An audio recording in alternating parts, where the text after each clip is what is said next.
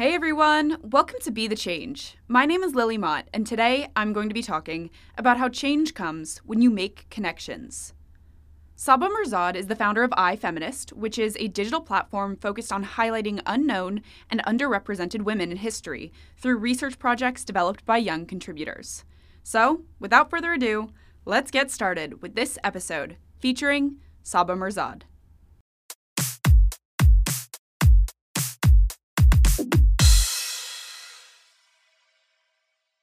Thanks so much for having me. I'm Saba.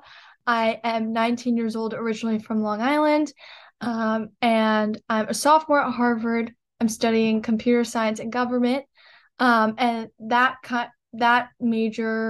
joint major came about because of the work that I've done with iFeminist and a couple years before that. But I also am the founder of an organization called iFeminist, which I'm very, very excited to talk about. It's an organization that highlights unknown and underrepresented women in history. In 2018, I was the sole high school researcher at this program called the New Historia at the New School, which is a small liberal arts college in Manhattan. They're associated with Parsons School of Design, which a lot of people are very familiar with. But at the New Historia, it's a database that consolidates information about historical women. And there, I literally that opportunity just fell into my lap because my school librarian, who I loved, was connected with the professor that ran that program. So I had was super, super lucky. Something like that worked out for me. And when I got there, and started doing work with them, they told me that I could just focus on whoever I wanted and study whoever I wanted. And I was like in 10th grade. I had no idea, but I knew that I wanted to study Iranian women because I'm Iranian. And for most of my life, I've only heard about like the Iranian Revolution and political events in Iran that weren't the most like if you know what's going on in Iran today, like that's how it's been for as long as I could remember. And so most of the political stories that I heard about Iran or historical ones were about like human rights abuses or the way women were treated in the country. And I just didn't have the most favorable perception of that. And that translated into me being a little insecure about my own identity and not wanting to talk about it and not wanting to talk about Iranian politics all the time. Or like if I bring up that I'm Iranian, people would ask me all these questions about Iran. And as like a 10th grader, I was like, I'm not the reason for all this happening. I promise I do not want this to be happening. And so I just wasn't feeling the most confident about my identity. And so through a lot of research, asking around, talking with my parents and family members, I came across this woman named Sylvie Dolat-Tabodi, and she was the leader of the Iranian feminist movement in the 1960s, which I didn't even know happened. And I collected all this information about her, and when it was done, I like created this thing called a schema, which is a document of all of the data that I could find about her from every source that's online that was reputable. When I was done, I was so excited for it to be published, but then COVID happened. So this was flash forward to 2020, and COVID time had lots of time to reflect. And I realized that being able to study someone that looks like me and had the same aspirations as me and the beliefs as me was just really inspiring and such a unique experience. Like this would not have happened if my school librarian didn't know someone, or if I didn't even become friends with my school librarian. And so I decided to start iFeminist to be able to give that sort of similar opportunity to students, to make that sort of research opportunity more accessible, and also be able to expose our readers. At the time, didn't know we'd have that many our readers to women that they identify with. So the first article on there is an article that I wrote through the data that I collected about Sidi Redoya Tabodi, and it just like grew from there. Now I lead over 270 students from 27 US states and 25 countries. 25 countries. And we have like 2,000 plus readers each month, which is just crazy to me. And I wish like growing up that I had a website like that where I could just look up women that are from Iran or that look like me or have the same interests as me professionally just to be able to learn more. So that's what I've been doing in these past 2 years. A little bit of a long introduction, but yeah, that's just a little bit about me. That's perfect. That's a great way to get started. So, tell me more about iFeminist and the content that you're producing. What does the day to day look like for you? I'd love to just get the whole scoop on iFeminist and what the process looks like to create that content.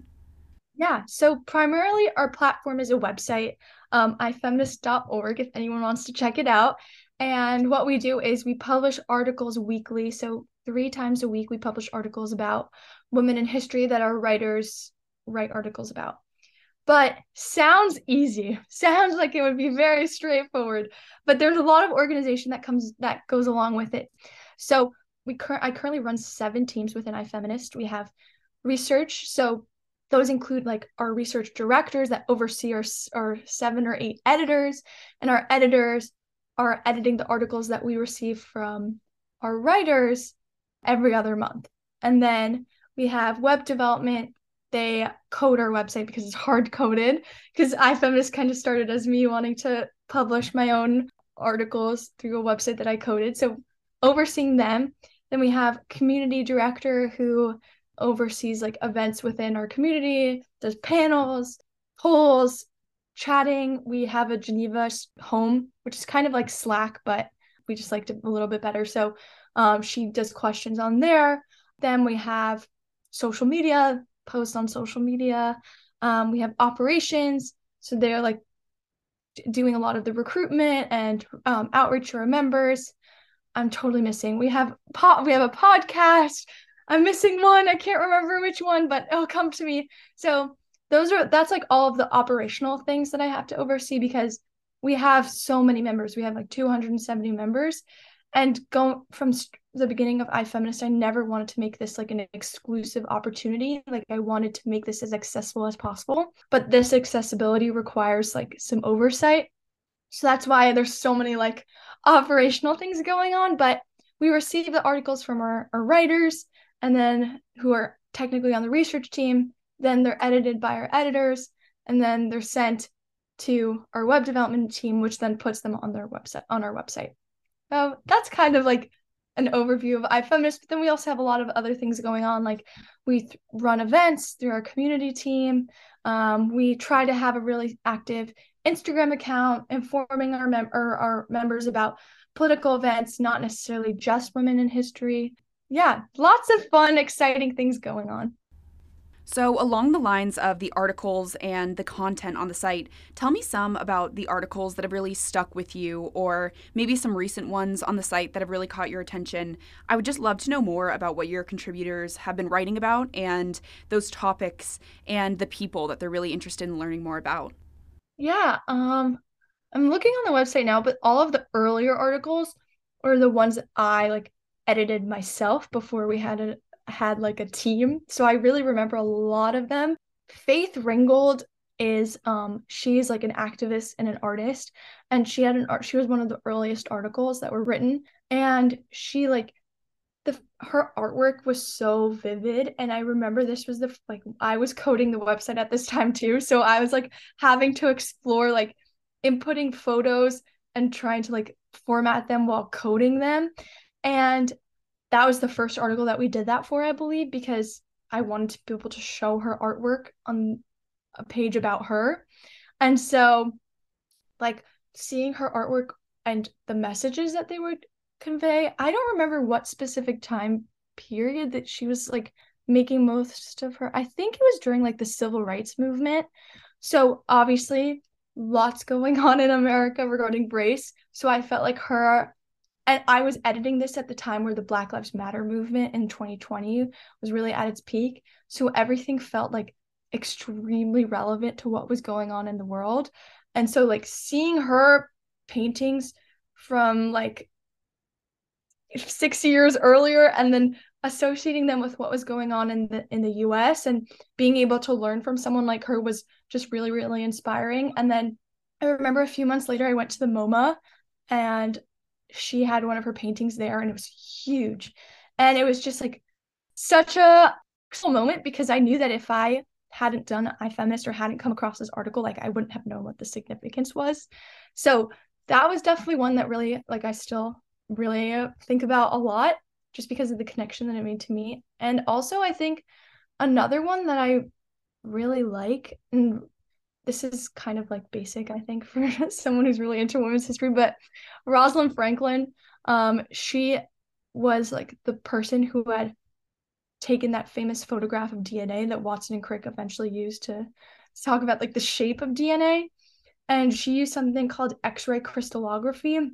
I don't 100% understand it anymore. I used to be able to like tell you all the specific things that happened about it, but it was a really, really difficult way to photograph, especially at the time.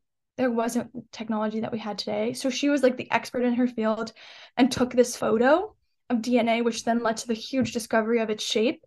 And I remember learning about her in my like biology classroom in high school. And eventually there was an article put up about her. And so that like really her photo was stolen from her desk by someone in her own lab, and then that was passed on to Watson and Crick and eventually used in their paper, and they were awarded the Nobel Prize, but she didn't receive it, and I'm pretty sure at the time she also had passed away, and likely due to the radiation that she received from taking those types of images with x-rays, she had cancer. And so like learning about the sort of injustices and how these two men were credited with such a fantastic discovery, but she wasn't, was kind of like the crux of what I wanted to be able to solve with iFeminist, to be able to highlight women that weren't given when credit was due, and also be able to highlight women that have made really wonderful achievements for humanity. So there's an article about that as well that I was editing, and now I don't do all the editing. Sometimes I do like really really minor editing, but now it's mostly like operational work. But at the time I was like really in the nitty-gritty of editing. And so I remember reading that one and reaching out to my AP biology teacher and like showing it to her and asking for advice and all that. So those two are definitely some of my favorites. That's so interesting. Thank you for sharing those. I have one more question for you. Lots of young people, especially high school students, college students, want to create change and want to make a difference, but they may not know how to get started with that work. Do you have any advice for those people who may be listening? Yeah. I think I first would say to try to hone in on what specifically they're really passionate about. I think for me, like since I was in 10th grade, I knew that I was really, really passionate about women's equality. And then from there on, I wanted to search for what I could do in my community to contribute. And so I like joined a school club that was focused on like a forum for women. And then from there, I started reading about like feminism, and I started reading about the movement and learning more and talking to my teachers. That's how I first got connected with my school librarian, because she studied women's studies and I wanted to be able to talk to someone that had studied that in depth. And I think being able to first hone in on what you're really passionate about can create a whole snowball if you just go out and go for it. And so I think like I started off small. Like I first went to my school club. I became really interested in what my school was doing. And then I wanted to talk to my teachers who were informed about these issues that I was passionate about. And then I realized that there were certain outlets that weren't already there that I could start. So for example, in my high school, I started a women in STEM club because there wasn't a community like that for women across STEM fields. There was only girls who code. But at the time, in 10th grade, I hadn't learned how to code. Later on, I did. So I wish I was a part of that community, but there wasn't a community like that. And then I think focusing in on what you really want to do and then talking to people around you, learning what already exists in your community can then expose you to certain gaps that you might be able to fill, or if you partner with someone else that's also really interested in it, you guys would be able to fill it. So I think firstly it requires some clarity, or even just a general idea of a certain issue that you're truly passionate about, because I've always been more inclined towards digging deep into something. And though I like am very interested in a lot of different, so like solving social injustices, most of my work has been dedicated towards women's issues. And so that is how I've seen it become more like effective if you put most of your energy into one thing rather than a lot of other things. Even though that has its own merits, that's just for me. That's just how I feel. I would say start small, start with your community, and then see if there are any gaps that you notice while you're doing your own work in your own community, and you can be able to discuss with other people and brainstorm how you can be able to fill in those gaps.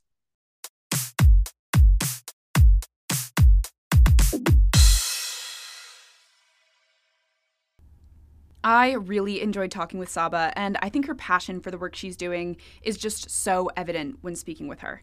I think Saba's story really highlights just how important it is to make connections and cultivate a network of people. Saba's story really started when she reached out to her school librarian, who connected her with her first research opportunity into women's history. Saba mentioned so many people, like her AP physics teacher, that she's connected with through her work with iFeminist and just throughout her life.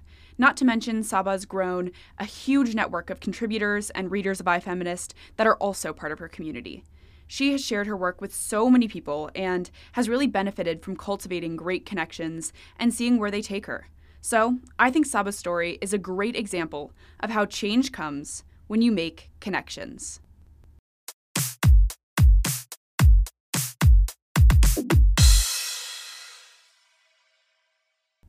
Thank you so much for listening to this episode, and you can find Saba on Instagram at Saba Mehrzad _ to get connected with her. You can also find iFeminist on Instagram at iFeministOfficial to learn more about the platform. If you want to talk about anything I mentioned, please reach out to me by email at lily@bethechangepodcast.org or on Instagram at bethechangepodcast. Tune in for my next episode, but until then, be the change you wish to see in the world. Bye, guys.